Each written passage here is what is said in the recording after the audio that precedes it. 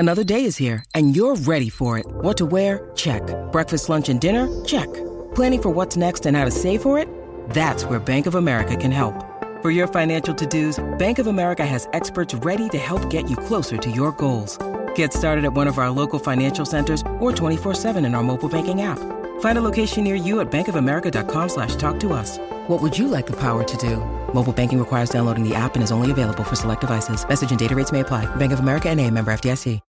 When you need mealtime inspiration, it's worth shopping Kroger, where you'll find over 30,000 mouth-watering choices that excite your inner foodie. And no matter what tasty choice you make, you'll enjoy our everyday low prices, plus extra ways to save, like digital coupons worth over $600 each week. You can also save up to $1 off per gallon at the pump with fuel points. More savings and more inspiring flavors make shopping Kroger worth it every time. Kroger, fresh for everyone. Fuel restrictions apply.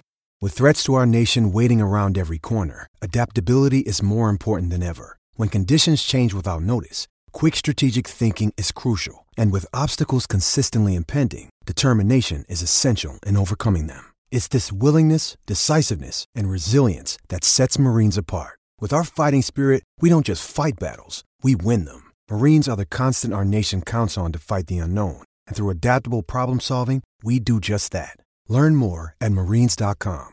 And right now, Thomas Hearns is an open book for Ray Leonard. Backs up against the ropes. This is one of the most unusual calls by a referee in the history of the sport. The first loss, a tremendous victory. Leonard fighting off the ropes. It happened. It happens. Uppercut by Douglas. Down goes Tyson. Wilson, right hand shot. Excellent. Knocks out by Tyson. Now slumps to the canvas. The champion struggles to stay on his feet. How do you like it? How do you like it? Well then, another Legendary Nights is here for you fight fans, and we're fast approaching our 30th Legendary Nights episode, and this is our 29th. This is the tale of Rafael Marquez versus Israel Vasquez. 4 great overall fights, and one that turned out to be a little bit of a stinker, which we'll talk about throughout the course of the episode. But 3 out of these 4 fights of this absolutely legendary series is fantastic, and it's one that's been brought up in the past on the polls, and it's one that one of our listeners, Dominic, who messaged the page and said to us, could you do this particular series of fights? And said, well, you know what, it's come up so many times, let's get it done, let's get this little quartet of fantastic fights done.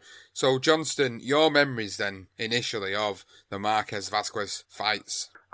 Quite simply brilliant. I mean, these two warriors epitomise the Mexican style, that skillful brutality, and their trilogy of fights were basically truly amazing, electrifying fights. And I mean, I'll say the trilogy because it basically was a trilogy with one extra fight, as you just rightly mentioned, to just sort of, we won't go too far into it if nobody knows, but you know, it was just like a decider in a way. You got the rubber match, but then you had the full fight, and it was a fight that probably should never have happened. But I mean, we will go into that. But just these, I mean, great fighters. They mirrored each other, and they matched, their styles matched perfectly. I mean, it was like a jigsaw puzzle, wasn't it, with these two? You just knew they were going to be in. You were going to be in for a treat when you watched these two step in the ring against one another. So, as always with the Legendary Nights series, we'll do a build-up to the first, second, third and fourth fight, and we'll go through their careers, intertwining together throughout the course of the episode, how these two came to be on their collision courses, and of course all the fights, and we'll give some detail of each individual fight, how it all went down, and then we'll talk about the aftermath of what this meant for boxing and how it transcended the Mexican boxing legends and the fighters of Mexico. So we're going to start first of all with Israel Vasquez. He was actually born, if nobody knows, on Christmas Day in 1977, and as he was growing up, he used to work at his father's funeral business. Now, he actually never had an amateur career before kickstarting his professional career, and he started his professional career on the 20th of March 1995, making his debut in the bantamweight division at only the age of 17 against Eduardo Rosas, who was only 2-0 in Mexico City, Mexico. So that tradition of Mexican fighters starting so early, turning over so early, was always something that I think people remember about a lot of these great Mexican fighters, the guys like Chavez's, and even like in this day and age, we've got Canelo, who started at the age of 15, would you believe? So another instance here of Israel Vasquez turning professional at the age of 17. Now, Rafael Marquez, he's the younger brother of the multiple-time world champion Juan Manuel Marquez, and he began his professional boxing career at the age of 20 on September the 14th, 1995, at the Campeche, Mexico. Although he does insist that it was only an exhibition bout, the fight counted on his record, and it resulted in an 8th round technical knockout loss to the former WBC bantamweight champion and the 33-year-old Victor Ranabales, who was 39-14-2. Now, his matchmaker that night must have been given the biggest dressing down you've ever seen in boxing, because it was quite simply a poor decision to put a debutant in with a former world champion. Now, 6 months later, he decided to start afresh and he re-debuted and was matched more sensibly, and he ended up going on to win by a second round knockout. But what a start to both of their careers. Yeah, as you say, the Mexicans, they do like to start early. They don't tend to mess about in the amateurs, and they learn their trade in a professional game. Eric Morales, Herrera, and as you mentioned, Canelo, Chavez, they all start relatively early, and as I say, they find their feet in the pro games. And ironically, I mean, that's a great school of Rafael Marquez, straight from the off, the younger brother of Juan Manuel Marquez, and the fact that he still says that it wasn't actually a debut, it was an exhibition fight, and I find it crazy. I mean, what on earth was his matchmaker thinking, sticking him in the ring on his debut against Victor Roblanes?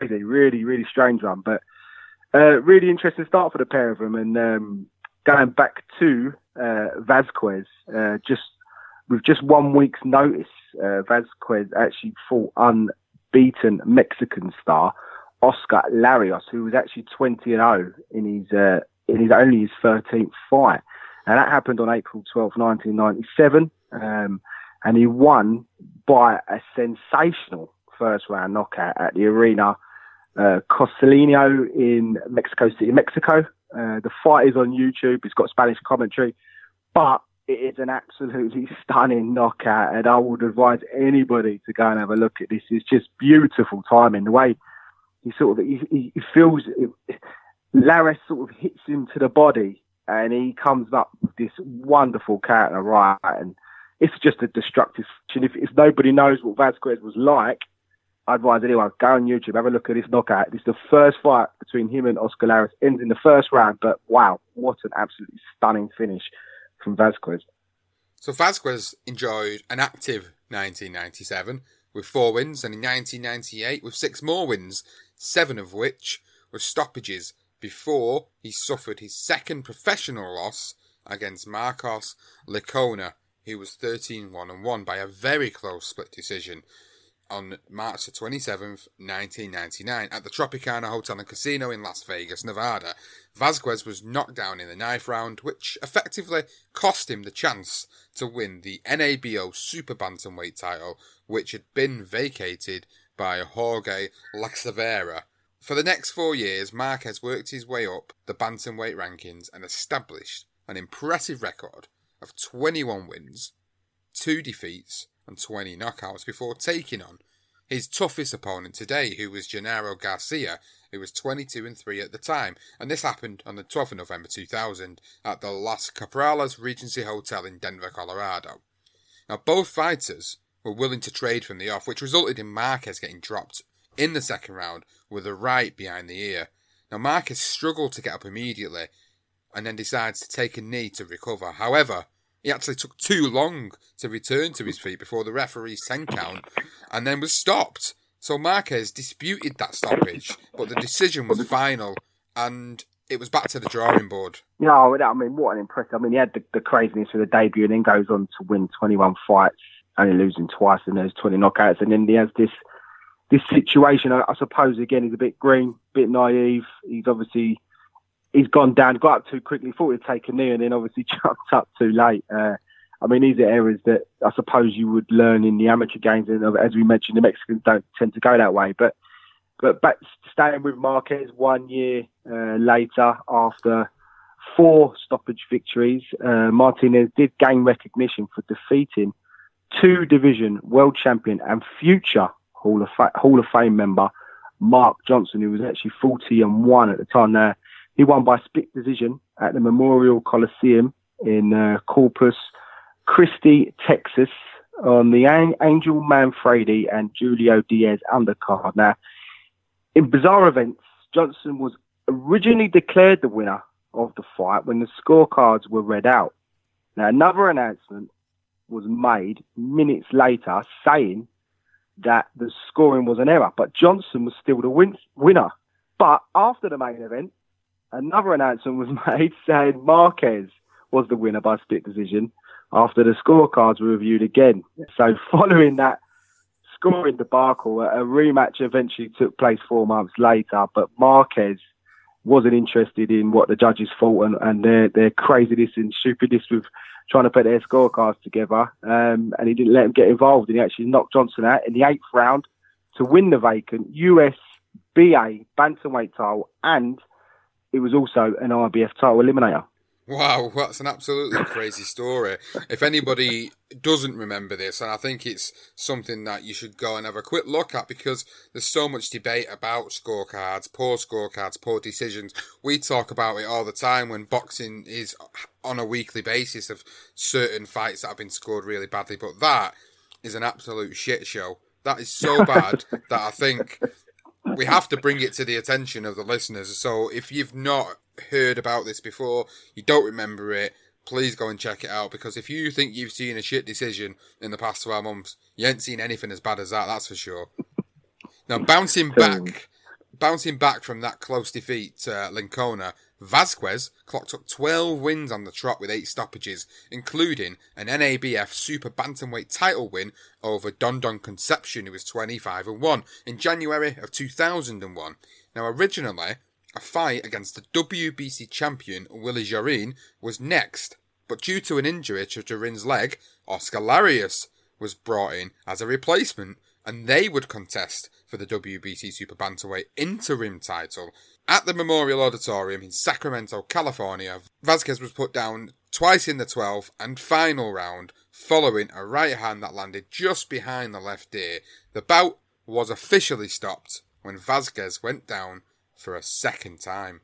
Another great fight, that one. And that, again, you can see a lot of these fights on YouTube. HBO are heavily involved at the beginning of their careers, as you will find when you move on to February 15, 2003, live on HBO After Dark, one of our favourites.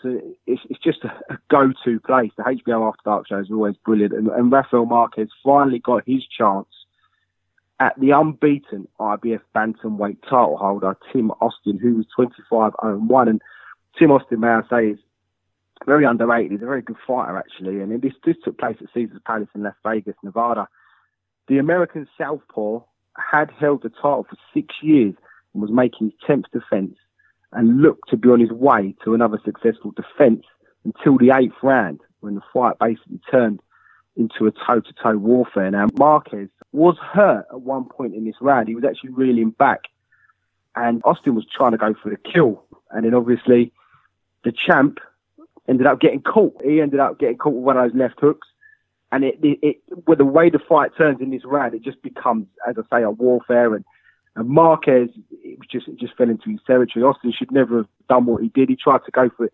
You can see it. You get a guy that will go for the finish, and then he gets caught, and that's basically what happened. He was a bit sloppy, but he got caught. And the champ did show courage to return to his feet after getting knocked down, and he was all over the place. But then, obviously, Marquez went for it, and he put him under a lot of pressure, as he does. Great pressure firing those left hooks, and he was a devastating finisher, Marquez, and the referee stopped it. And Marquez became one of very few brothers combinations in boxing history to hold world titles. And he said after the fight, I feel very content and very happy to have won this title. I feel very, very happy. Marquez actually went on then to make his first defence of the title against the former light flyweight champion Mauricio Pastrana, who was 33-1 at the Staples Center in Los Angeles, California on October the 4th, 2003, winning via a wide unanimous decision, 118-110, 117-111, and again 118-110, before going on to stop American Pete Fresina, who was 27-3-1 in the second round in January 31st of 2004 at the Dodge Theatre in Phoenix, Arizona. Now, while Marquez had become a legitimate world champion, Vazquez was still chasing the dream, following his loss to Larios. 3 wins on the bounce put him in line to challenge the southpaw Jose Luis Valbuena, who was 24-2-1 for the IBF Super Bantamweight title, which had been vacated by a certain Manny Pacquiao.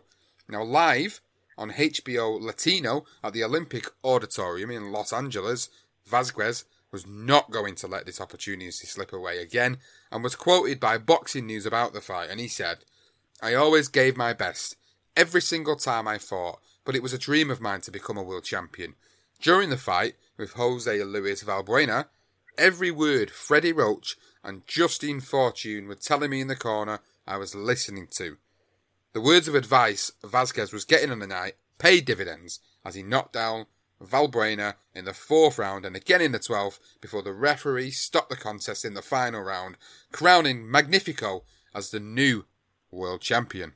So now we have 2 world champions, one in the bantamweight division and one in the super bantamweight division. Obviously, Marquez has made his first defence, and Vazquez picks up his title. Now, 6 months later, from the Marquez fight, in his 3rd defence of the IBF bantamweight title, Marquez knocked out Roberto Ruiz, who was 31-2-2, with a stunning counter right uppercut in the 3rd round at the MGM in Las Vegas.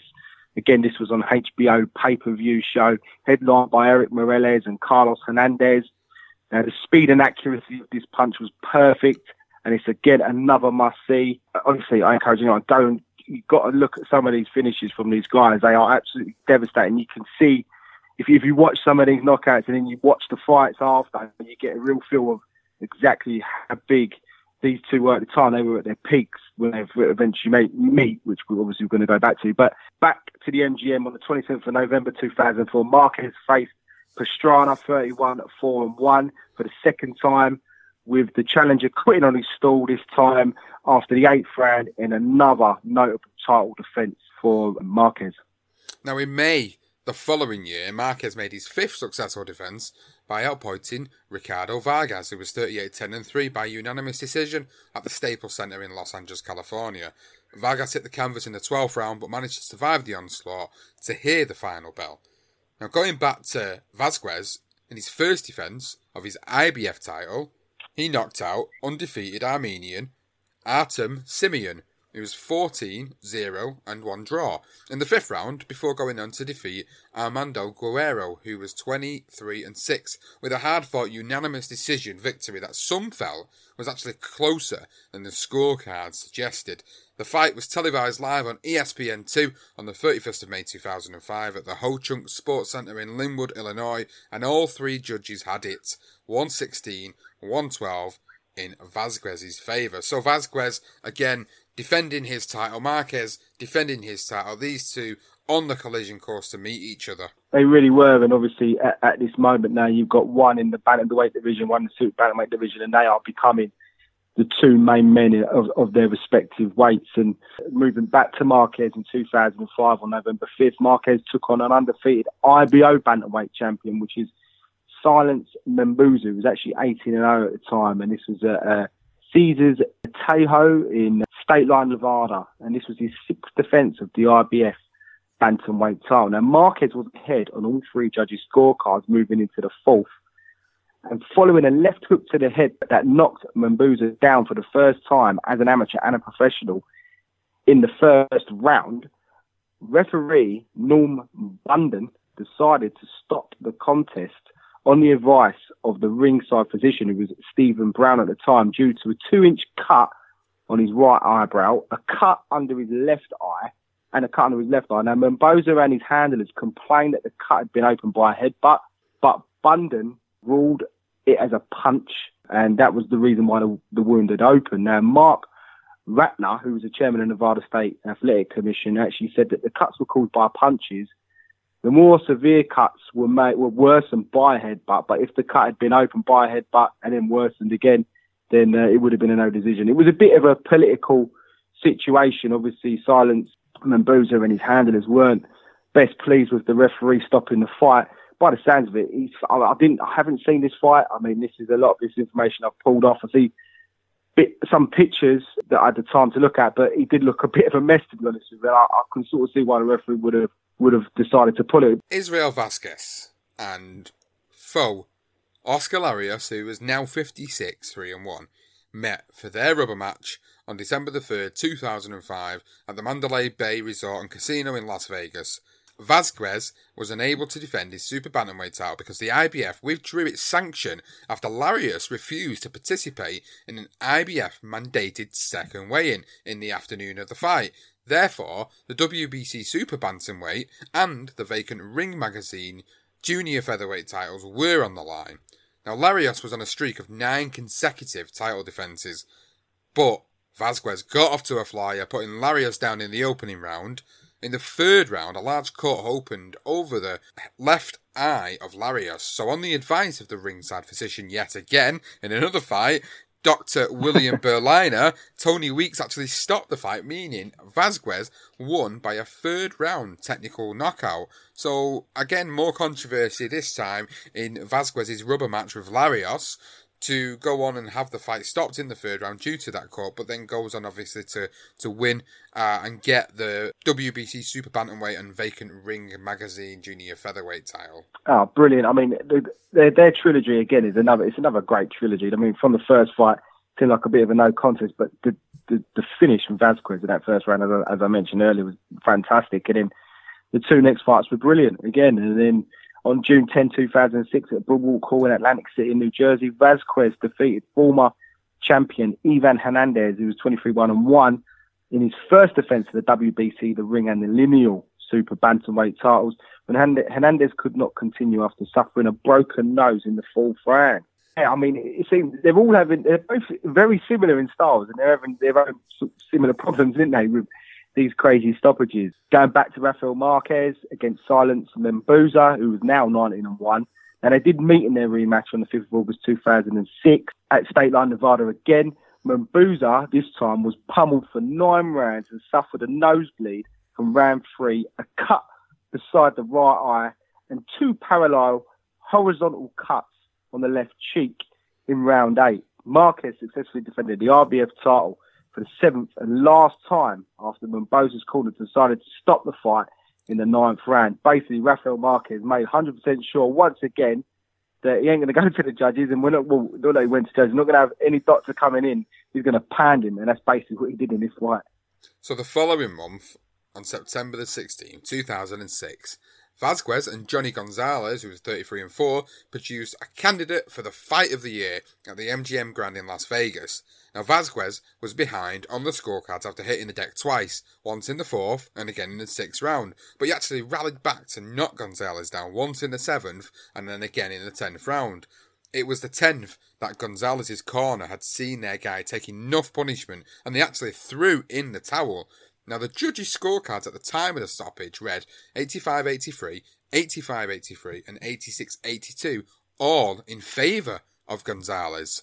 Now, Vasquez actually showed true heart and desire to dig deep into the trenches and pull off a defiant performance and retain his titles, but for Johnny Gonzalez, he must have been absolutely sick to his stomach after he was pulled out of that fight. Even though he was taking a beating, his corner pulled him out to keep him safe. We all understand the implications of that, but knowing them scorecards after that, he must have felt absolutely sick. He must have felt I could have just carried on for another couple of rounds. Obviously, you know, these guys, they know Gonzalez and that they would have known to put him out, but I mean, what a tremendous comeback as well from Vasquez, being put down twice, and then even in the 6th, that second time in the 6th, and then knock him down in the 7th. It is another brilliant fight, and you know, that's what you're going to get with these two guys. They were never the sort, they didn't have the best defences in the world, and that's for sure, but what they did have was absolute just aggressive style. And as I say, you know, you could epitomise the Mexican style when you talk about these two. And they both had similar shots. And yeah, and just a great performance from Vazquez there against Gonzalez. And again, another fight. Go back and have a look on it. It's a stunner. 6 months ago, Israel Vazquez cemented his position as the premier super bantamweight in the world by rising from the deck to stop bantamweight titleist Johnny Gonzalez. Tonight, Vazquez faces another bantamweight titleist in an effort to establish himself as not just a champion, but a pound-for-pound star. But this bantamweight titleist, Rafael Marquez, is the finest fighter Vazquez has ever faced. Can you make 7 defenses of the 118-pound world title, clearly establish yourself as the top bantamweight in the world, and still be in position to take a giant step forward? With an impressive win in tonight's career-defining fight, Rafael Marquez can secure his status on the coveted pound-for-pound list and take his place alongside some of the best Mexican champions of this generation. Now we get into the build-up to the first meeting between Vazquez and Marquez, and it was obviously very anticipated in the boxing media and had been described as a sensational action fight.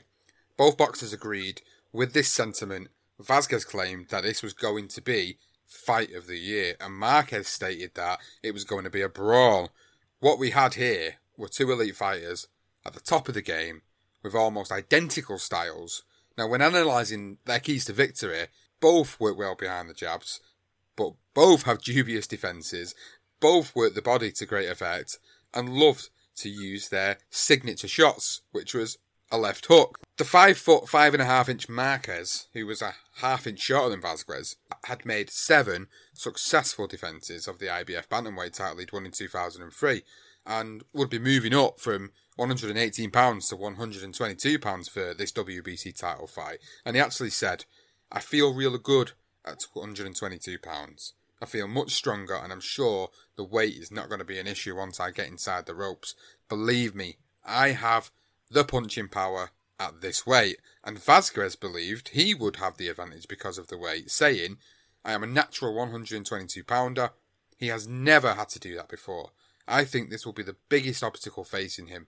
He is going to have to fight a natural 122 pounder, and this is the weight I am really comfortable at and have been comfortable at my entire career." Yeah, so they're both obviously in buoyant mood, very confident, and no doubt. I mean, they're both on this fantastic streak. They're both world champion, albeit Vazquez being at the weight already.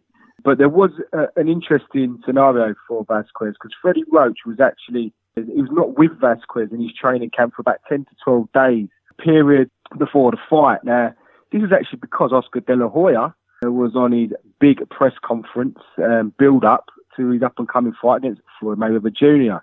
I'm not sure how much of a hindrance that was, but it was definitely something worth mentioning. And Vazquez did accept that Marquez would be his most dangerous opponent he had ever faced. But he believed that obviously that being the natural heavier man, he would take advantage. Marquez will be the most dangerous fighter I've faced. I am going to knock him out in 7 rounds.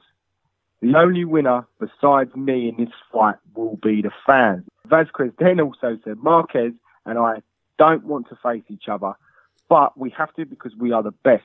Vazquez said, speaking through an interpreter, "I expect him to come at me with everything and try and knock me out." Now, however, Marquez claimed that he felt much stronger at super bantamweight and that at this weight he would be just as powerful, and responded, "How do you know that it will go 7? So he was basically countering back the fact that he's going to knock you out in 7 rounds. He said, "How do you know it's going to go 7? Because I'm probably going to knock you out." And he also mentioned that Vazquez is the type of fighter that likes to throw a lot of punches.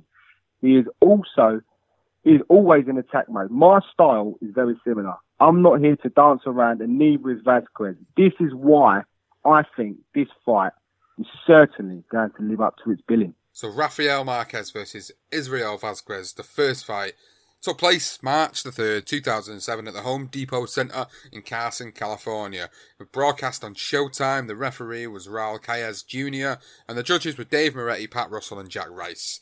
The titles on the line were the WBC, the Ring, and Lineal Super Bantamweight titles. Now, Vazquez had stopped 31 opponents on his way to a record of 41-3 and was 29 years old. Marquez had 32 knockouts whilst going 36-3 and was 31 years old. So going into the fight itself, an absolute barnstormer, I must say, before we go into a little bit of a breakdown of this particular one. Now, rounds 1 and 2, as predicted, the fight turned out to be an absolute brawl, with the early portion of the fight being dominated by Marquez with his greater hand speed and combinations. He was able to land an uppercut, which broke Vazquez's nose in the opening round. And in rounds 3 and 4, Vazquez seemed to be in trouble in the third, but was able to knock Marquez down with a left hook on the inside. Now, Marquez rose from the cameras at the count of 3, although he was on unsteady legs at this point. He actually managed to see out the remainder of the round. Vazquez was unable to take advantage of that knockdown in the next round and was clearly in discomfort. Well, Marquez was actually able to recuperate. So the first 4 rounds of this fight, absolutely fantastic. And it just set the precedent of what this series of fights was going to be.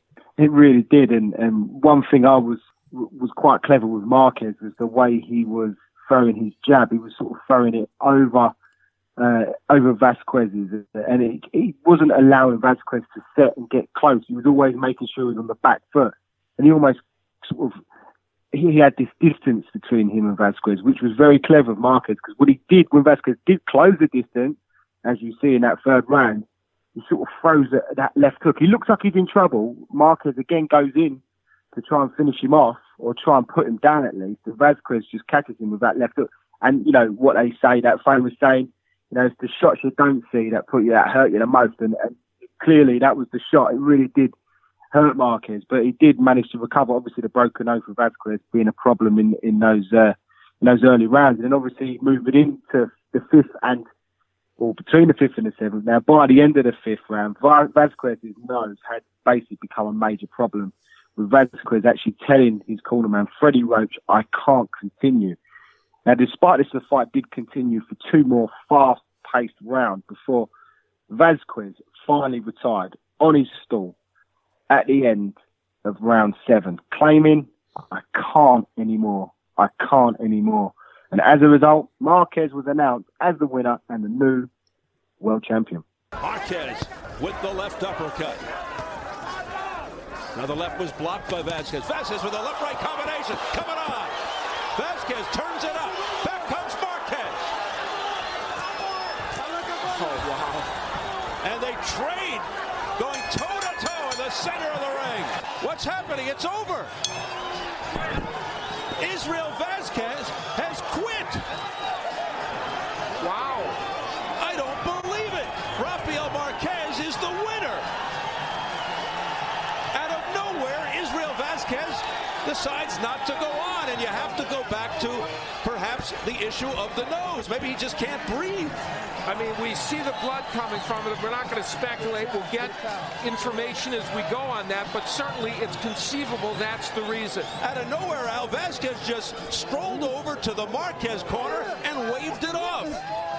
And a jubilant Rafael Marquez has snatched the title away.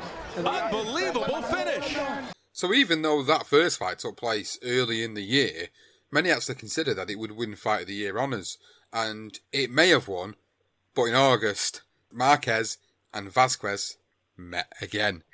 Which leads us into, of course, the second fight. So we got this first fight where Vazquez seemingly quit. Some people might have just said there that he's had to quit the fight, he can't do it. Some people might have had a difference of opinion on that, and I'm sure they did at the time. However, he felt like he was justified a rematch, and it warranted a rematch between the two of them because it was such a great fight. So the build-up to the second fight, and it was originally scheduled for July, but it actually had to be pushed back to August. Now, after his success in the first fight, Marquez actually predicted that he would once again win by knockout.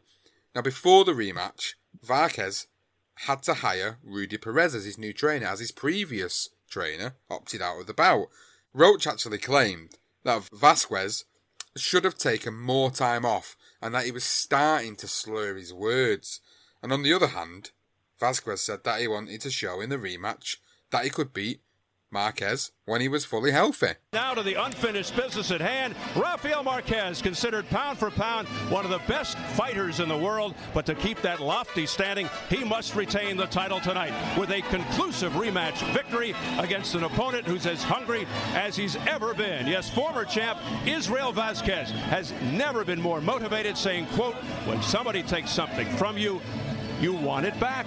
It's very interesting, isn't it? I mean, when you're Freddie Roach, considering the talent he's been around and, you know, he knows many fighters. It's an interesting statement and why he left. Rudy Perez did a great job. So, I don't know, maybe there's a bit more to that because people still say today that Vazquez speaks really well. So, although he's got other problems, just interesting that he said that. I wonder if there might have been something more in that. But, so, I mean, there wasn't much of a build-up. I mean, these two, there isn't much to say really with these two fellas. They weren't really trash talkers and they were moving to the second fight, and the second fight took place on August 4th, 2007 in Dodge Arena in Hindigo, Texas, USA. Referee was Juan Pablo Garcia, broadcast obviously on Showtime. Judges were Ray Hawkins, Gal Van Hoy, and Ejando Rochin. The titles on the line were the WBC, the ring, and the lineal super bantamweight titles. Vazquez now has a record of 41-4, and he was still 29 years old. And Marquez obviously had a record of 37-3 and was 32 years old. In this particular fight, what we've done is we've picked out some of the most notable moments of the fight as opposed to trying to break down the whole thing, because the last thing we want you guys to do is get bored listening to it. So there's that many fights to go through with this tale. We decided to pick out the most notable moments of the fight and the result, and subsequently lead on to that third fight, of course. So round 3 was a very notable round in this particular fight, because after good exchanges in the first 2 rounds, the action did peak in this round. It was one of the best rounds of boxing you'll actually ever see. Both fighters exchanged heavy punches throughout the round, with Marquez actually suffering a cut over his right eye and looking in serious trouble. He was actually able to respond with a series of overhand rights, which then opened up cuts over both of Vazquez's eyes. So with the tide changing in Marquez's favour, Vazquez rallied back, landing that trademark left hook which turned the tide once again, and the announcer Steve Albert described the action as one of those old-time fights. It really is a stunning round of boxing, one of the best rounds, again, you will ever see. I mean, we could probably pick, if we was to just pick, we was to go through 12 rounds and just pick any round across boxing, I think round 3, I think this could well be the round 3 of all, one of the best round 3s you'll ever see. It's just absolutely stunning. And you know, the action didn't stop. It was non-stop action going into the 4th and the 5th. But again, round 6 was another interesting, another fascinating round. And in round 6, the blood would continue to flow from Vazquez's left eye throughout the fight. Now, during the 6th round, Vazquez was able to knock Marquez down with a heavy right uppercut, left hook combination to the head.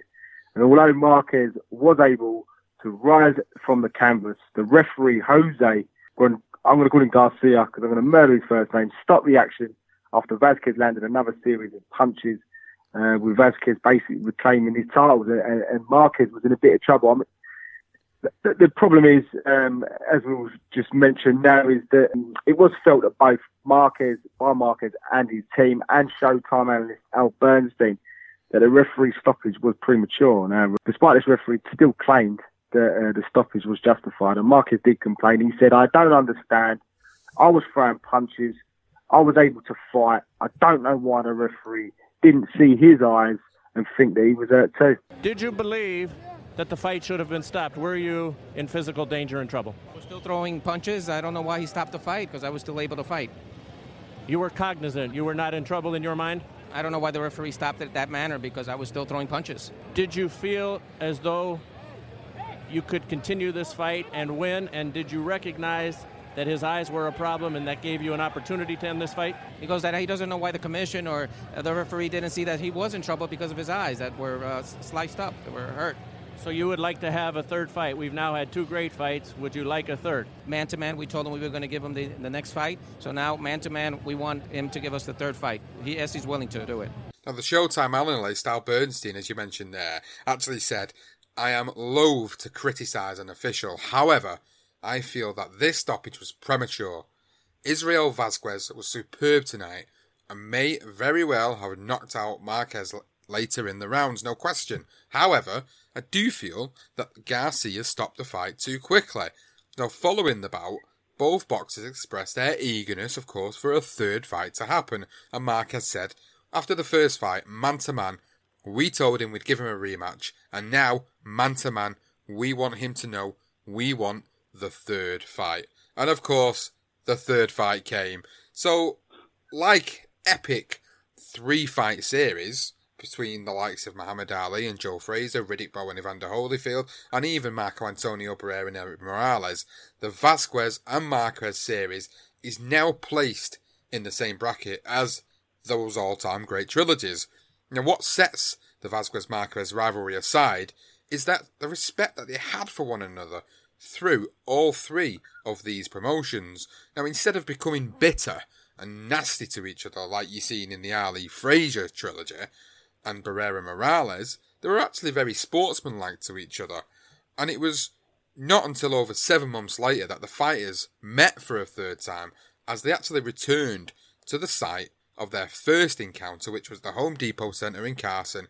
Once again, the fight was expected to be a war. And they keep disappointing. I mean, we'll do the build-up again. I mean, Vázquez was hoping to unify, obviously now the champion, after getting regaining his titles, and he was hoping to unify 122-pound belts and actually move up to challenge featherweight champion. At the time, it was Jorge Linares. And he actually said, deep down in my heart, I know and believe I am going to win by knockout Saturday night. I have the utmost respect for Marquez. Everybody knows that.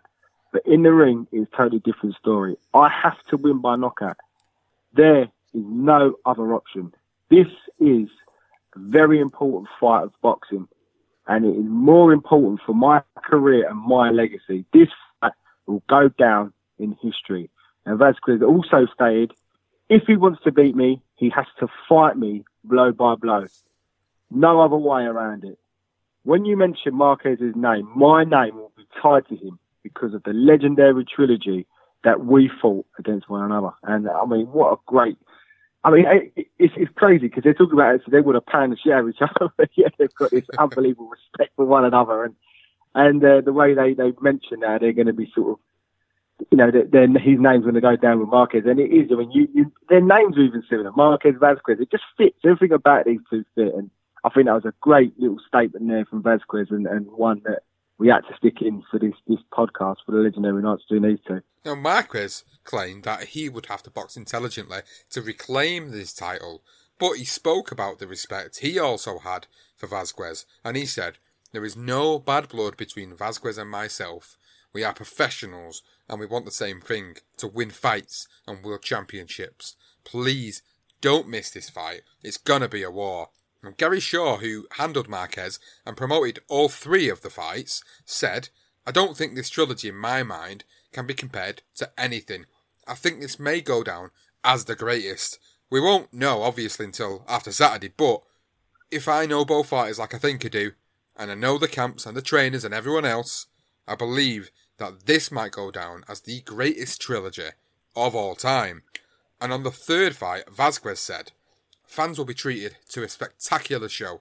I know a lot of boxers say that to hype up the fight, but I think it means a little more when I say it. The proof is in our last two fights. Everyone loved those battles, and everyone will love our third fight too. And Marquez said, this fight definitely has the possibility of being better than the last two. The first two fights were wars, and this is going to be a classic battle. And I tell you what, I mean, the funny thing is sometimes you do get these situations. The first fight's brilliant, and then the second fight's okay, and the third fight's okay. When you say, okay, they're still excellent fights, but, you know, very rarely had the third one, apart from like the Thriller Manila. You know, that is the one really. The third fight always probably is better than the other two. And I'm stuck between 2 and 3. I really, you know, I just wasn't expecting what these two produced in the third fight. And I did watch this. This is the one I did watch in 2008. It happened on March 1st, 2008. And I'd missed the other two. It was 2 fights that I'd watch later on. I didn't actually watch them at the time, but this was one I was really eager to see. And I did see this fight. And this was at the Home Depot in Carson, California. The referee was Pat Russell. Obviously broadcast on Showtime, and the judges were Tom Kazmarek, James Jenkin, and Max DeLuca. And the titles again, WBC, the Ring, the Lineal, and the Super Bantamweight titles. These two were the two best Super Bantamweight champions around, or, you know, the two best 1 and 2 no matter what. Vazquez had a record of 42-4. He's 30 years old now. Marquez was 32, and his record was 37-4. And I mean, what another fantastic fight. I mean, I suppose I would probably go with the trilogy because you get 12 rounds of it. It's just absolutely, it's just amazing. It's just a great watch. It really is. Israel Vazquez, Rafael Marquez. They share common bonds, their values, and dedication to their craft. Es rápido. ¡Ay! Vamos a ganar. They have both been recognized for their skills and courage. They have both won world titles and accolades. Twice they stepped into the ring to face each other in 2007. They created a combustible combination and a rivalry for the ages. Now, Marquez controlled the early action of the fight by landing effective jabs and right hands, although Vazquez was able to land hard shots intermittently. Marquez underlined his dominance in the fight by sending Vazquez to the canvas with a hard right hand in the 4th round. Vazquez survived the knockdown and would go on to hurt Marquez several times in a round that was named Round of the Year by Ring Magazine, and an absolutely fantastic, brilliant round that we should go back and watch once more because it's unbelievable. Honestly, we don't use the word unbelievable when it's not. It's fantastic. Now, the fighters were evenly matched over the middle portion of the fight, with Vazquez once again fighting with deep cuts over his eye. He was very susceptible to getting these cuts over his eyes, Vazquez, and it was quite evident in the fights with Marquez. Now, Marquez actually suffered a setback in the 10th round when he was docked a point for persistent low blows. Both fighters engaged in non-stop action, and unlike the first two encounters, this one went the full 12 rounds. And late in the final round, Marquez was badly hurt from a heavy barrage of punches, and with only seconds to go in the fight, Vazquez scored a knockdown when the referee deemed that only the ropes were keeping Marquez from going down. So just when you think it couldn't get any better, it got better in that final round. Oh, it's just tremendous. I mean, I think that's why I always go with the third fight for me as my favourite, because we get 12 rounds. I get disappointed when I watch the second.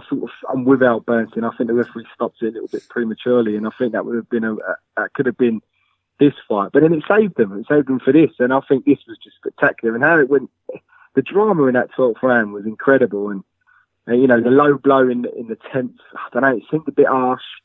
Yeah, again, I could sort of feel for Marquez, but now although Marquez was able to recover and hear that final bell, it was inevitable, and Vazquez, obviously, with the low blow and then with the knockdown, he was announced the winner by split decision. Tom Kazmarek scored the bout 1-1-14, 1-1-11 in favour of Marquez, but that was overruled by scores of 1-1-14, 1-1-11, or 1-11 by Max DeLuca and 1-13, 1-12 by James Jenkin, both of Vazquez. He won split decision on one of the best fights I've ever seen. Now, just watching it again, it's one I'm not that I forget about, but when you just, with all these, there's so many great fights that sometimes you do, this one sort of slips under the radar. And Showtime have been doing a thing over the lockdown period where they did actually broadcast these 3 fights, and I don't know. I mean, I don't know what one you want, Chill. I don't know what one's your favourite. They're all brilliant, but for me, this third one was just excellent. I just enjoyed every minute of it. The third one is the best one for me. Obviously, we're going to move on to talk about the fourth one, the stinker that we called it at the start of the episode, in comparison to the trilogy, so to speak. So the result of the fight was disputed by Marquez and his promoter Gary Shaw. They claim that Marquez should not have been penalised a point in that 10th round, and that Vazquez should not have been credited with a knockdown in the final round. But despite their prestations, the result of the fight still stood. So, the 3 fights that they competed in against one another were so punishing, really, that after a certain length of time it starts to take its toll on the body, and due to that, both boxers were actually out of action for over a year before they returned to the ring. Marquez returned first and made a winning comeback with an easy 3rd round knockout over Jose Francisco Mendoza in May 2009. Now, following his victory, Marquez would remain inactive for almost another year as a fourth fight between him and Vazquez was scheduled for May of 2010. Now Marquez, who was a 2-1 favourite for the fight, once again predicted that he would be victorious by knockout. Vazquez, who needed 3 surgeries on his damaged retina following the third fight, returned in October of 2009 and actually struggled to a laboured 9th round win over Angel Antonio Parolo. Now, due to Vazquez's inactivity, he was actually stripped of his title, meaning that this fourth and final fight between these two would actually end up being a non-title fight. And it's a fight that I think, for me, the third that it should have been it, especially Vazquez. We'll discuss that a little bit later on, but it was just sort of like a fight that didn't need to happen. I didn't really see the point in it, and I felt that the pressures of them wanting to just get some money. I think Vazquez got the best payday he had ever got in his career, which is about $800,000. I probably should have really investigated that a bit more, but I think that is what he got for this fight. So I think the May forced him into this. So the full fight did take place. It took place on May 22nd, 2010, Staples Center in Los Angeles, California. Raul Cayaz Jr. was the referee. Obviously, broadcast Showtime, Rochin, Alejandro Lochin and Max DeLuca and Steve Morrow were the judges this time. And the titles on line was a WBC Silver Super Bantamweight title, which was actually vacant. I think it was just one of those that just sort of threw in there, wasn't it? A bit of a, just a bit of respect, I suppose, for the fact that they're taking this full fight. And Vazquez was 44-4, 32 years old. Marquez was 38-5, and he was 38-5, was 35 years old. Yeah, it was just one of them fights that I just didn't see the point, and obviously, there's a good reason behind that. I think before we sort of break down this particular fourth fight, the reason I used the word stinker was not because it was a boring fight, so to speak. It was more that these two guys were past the best when they fought for the fourth time. They shared the ring 3 times before in 3 exhilarating fights between one another, and really you couldn't have expected anything more out of these two. But even at 32 and 35 year old, they were really, really shop-worn. They were really past their best because they'd had these grueling fights against one another. So this fight wouldn't really be as exhilarating as what the previous 3 fight was, and there was no real reason for this 4 fight to take place, to be honest with you. I mean, there was protests from the 3rd fight, but for me, this didn't need to happen, but it did. And of course, you got in the ring, and after a dominating opening round for Marquez, who actually came out very fast and battered Vazquez with punches, he actually opened a deep cut over Vazquez's left eye, so the cuts come into play yet again in that 2nd round, before then opening another over his right eye in the 3rd. Now, the cuts to Vazquez's vision were significant, and it left him severely impaired, and a combination by Marquez sent Vazquez down to his knees for a knockdown. And although Vazquez was able to beat the referee's count, he was to be stopped later in the round after taking a series of heavy shots. And as Marquez told us, he wants to knock him out. Another headbutt. Right eye, box. And now he's cut on the right eye. Wow. How long can he go with these severe cuts over his eyes? Nice body work. Oh, beautiful looping right hand by Marquez. That slows Vazquez down. That hurt him. And it dropped him. And he can't see. Why do you stay in there? I mean, he's a proud fighter. He's fighting for his country. I mean, this is what real fighters do. Here he comes. He might not have much time. 3rd round. Scheduled for 12. Left hook to the body. Another right hand. Vazquez in trouble. Oh, they stop it. Just like that. Rafael Marquez. Short night.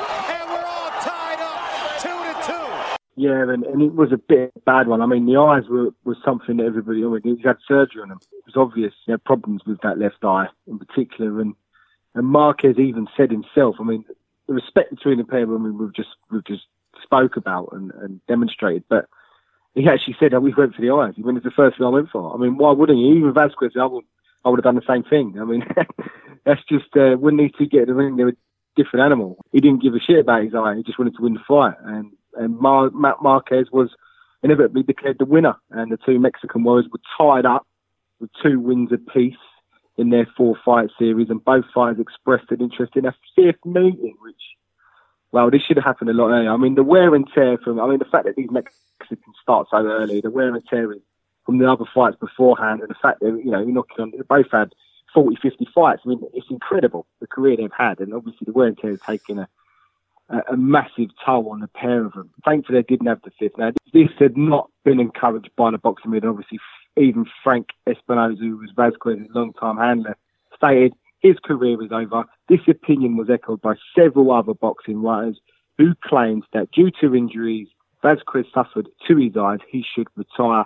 Instead of a fifth fight, Vazquez, Marquez fought Juan Manuel Lopez and lost after failing to come out for the ninth round, obviously taking its toll on Marquez as well. It certainly did, and it's crazy to think that a fifth fight was even proposed, even at the sole fact that they'd both actually won 2 fights apiece. That's something that would prompt you to want that fifth fight, understandably so, but the condition that the bodies were in at this point were just, like I said, shot worn. There was just no way you could put these two guys in the ring together once more, because it would only end up in further long-term damage and long-term injuries. Now, Los Angeles Times wrote that the first 3 fights were epic, their fourth was pathetic.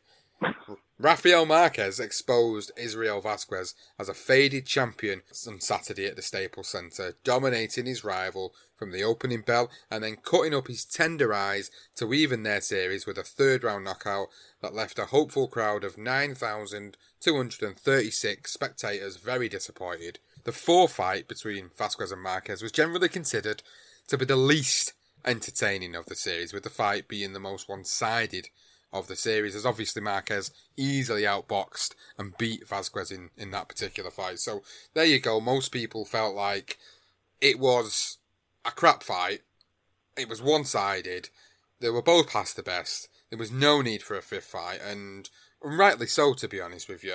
And I think it leads nicely into the aftermath now, Johnston, as we start to talk about what happened for Israel Vazquez. Yeah, it's a horrible turn of events, really, for Israel Vazquez. As I say, he's done plenty of interviews. You can find them online quite easily. And they all mention the fact that he's actually really articulate, can speak really well.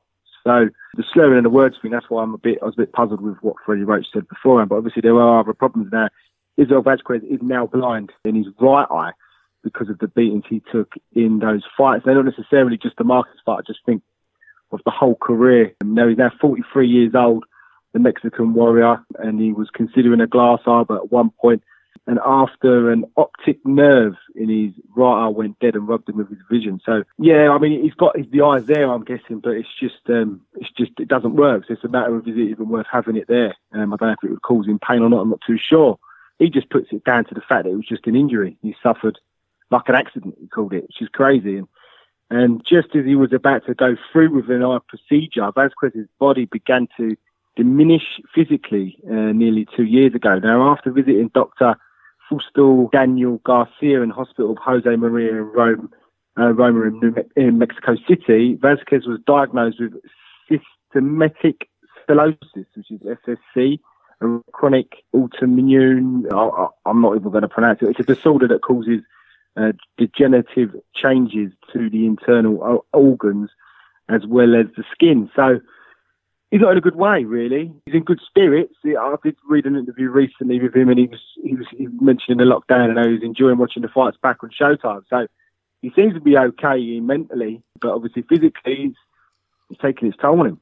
It really has. It's a really, really sad state of affairs, and exactly why we were saying that the proposed fifth fight should have never have happened. The fourth fight should have never even took place, and this is the implications of that fourth fight taking place. Now, what he actually said was that this is Vazquez. It will be a chronic disease that I will have to live for the rest of my life. There is no treatment to cure it, although it is controlled now. Since the illness affects the muscles, I can't gain weight, but thankfully it is a non-life-threatening illness. If I take care of it and be responsible with it, it can be tamed.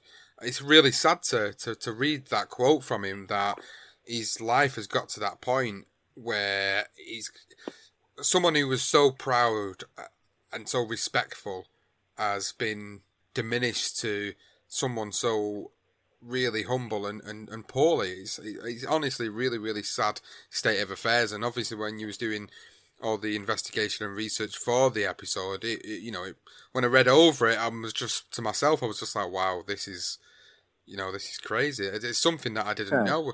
It's something that I didn't know at all about Vazquez and what had happened to him afterwards, because you don't always get to really follow them, fighters like this. Once they've retired, once their careers are over, and with him obviously being a Mexican based in Mexico, you don't really get to hear a lot about what's happened to them afterwards. But reading that, it really made me feel sad inside.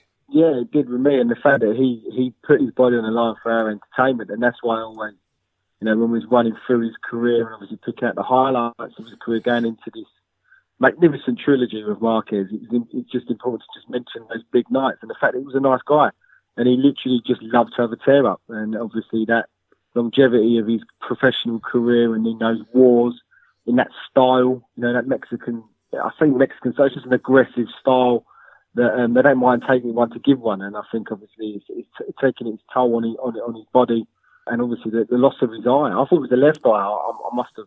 Yeah, it was the right eye. Either way, just losing one eye, I don't know what side it is. It's terrible, isn't it, really? Really it's the sad state of affairs for him. So we're going to just touch on Marquez, of course, and what happened for him in the aftermath of this 4 fight and their epic series of fights. On July the 16th, 2011, Marquez actually made his comeback in Cancun on the same card as his brother, Juan Manuel Marquez, against Eduardo Bracelli. Both fights were tune-ups, and the younger Marquez brother comfortably dealt with his opponent, knocking him down once on the way to a 6-round TKO. Now, Marquez fought against WBC Super Bantamweight champion Toshiaki Nishioka on October the 1st at the MGM Grand Garden Arena in Las Vegas, and he lost that fight by unanimous decision. He did actually go on to fight for another 2 years following that title challenge, and went on to retire in 2013 with no more titles picked up in the process. So, although it ended pretty sad for Vazquez after this series of fights, for Marquez, he tried once more to go on to become a world champion, but was unsuccessful in that attempt.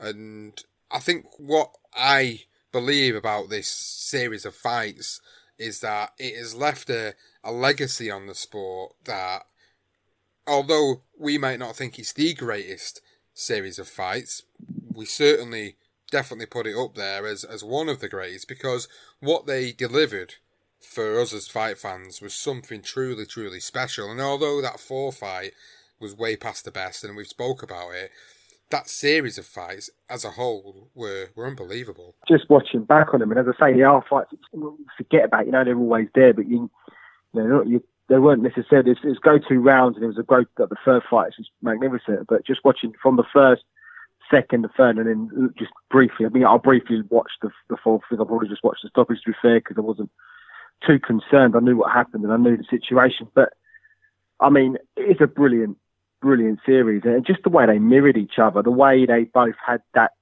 devastating power, they both were just dangerous in the lower weight class as well. The division that, we've had some fantastic, even I think Barrera and Morales, was that their first fight was at super bantamweight. It was at bantamweight, definitely in and around that weight. And obviously we've had Manny Pacquiao down there. Funny enough, when Manny Pacquiao did vacate his title, he ended up that Vazquez fought for.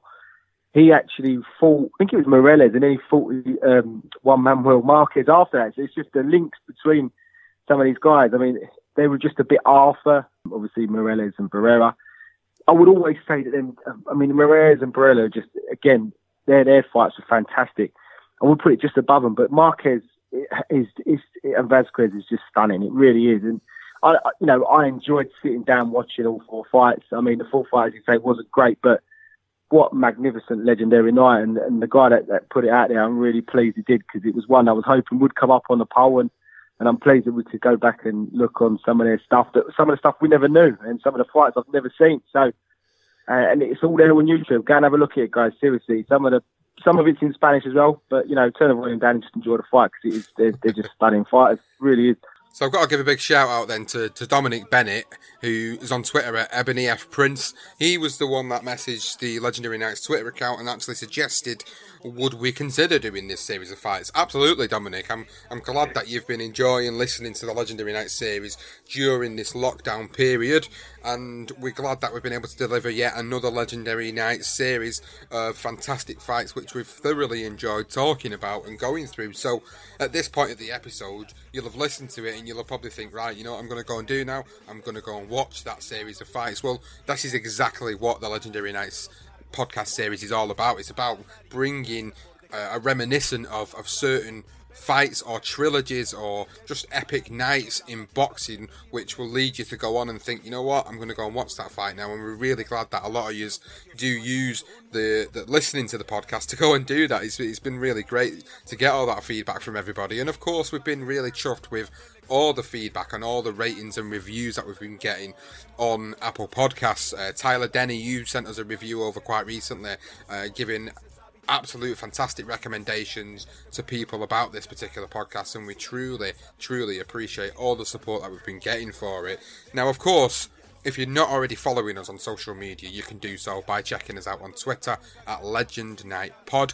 And you can check out the Facebook page, which is the BTR Boxing Podcast Network, which includes our Legendary Nights series. All the episodes get posted on there. Career profiles, the darker side of boxing, BTR Boxing Podcast main feed, and of course, there's the Ones to Watch series as well. So, if you guys want to go and follow us on there, that's the place to do it. If you've not already subscribed to any of the podcasts that we have out there, including the Legendary Nights series, then what are you waiting for? Go and get on Apple Podcasts or Google Podcasts or any available podcasting app out there and get subscribing. You can just type it in the search bar, Legendary Nights, Career Profiles, Darker Side of Boxing, it's all there. And if you are an Apple Podcast user, please leave us a rating and leave us a review, because it really does help us get the word of mouth out there about all the series that we run, so we truly appreciate it.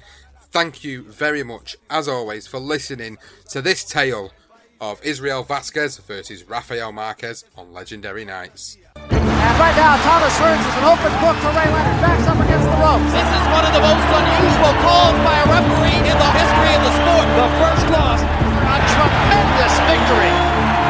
Leonard fighting off the ropes. It happened. It happened. An uppercut by Douglas. Down goes Tyson. Hooks in right hand shot. Excellent. Knocked out by Tyson. Slumps to the canvas.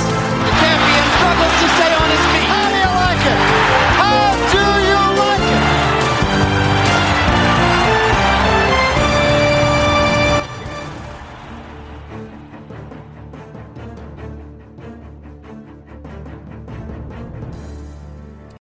Sports Social Podcast Network.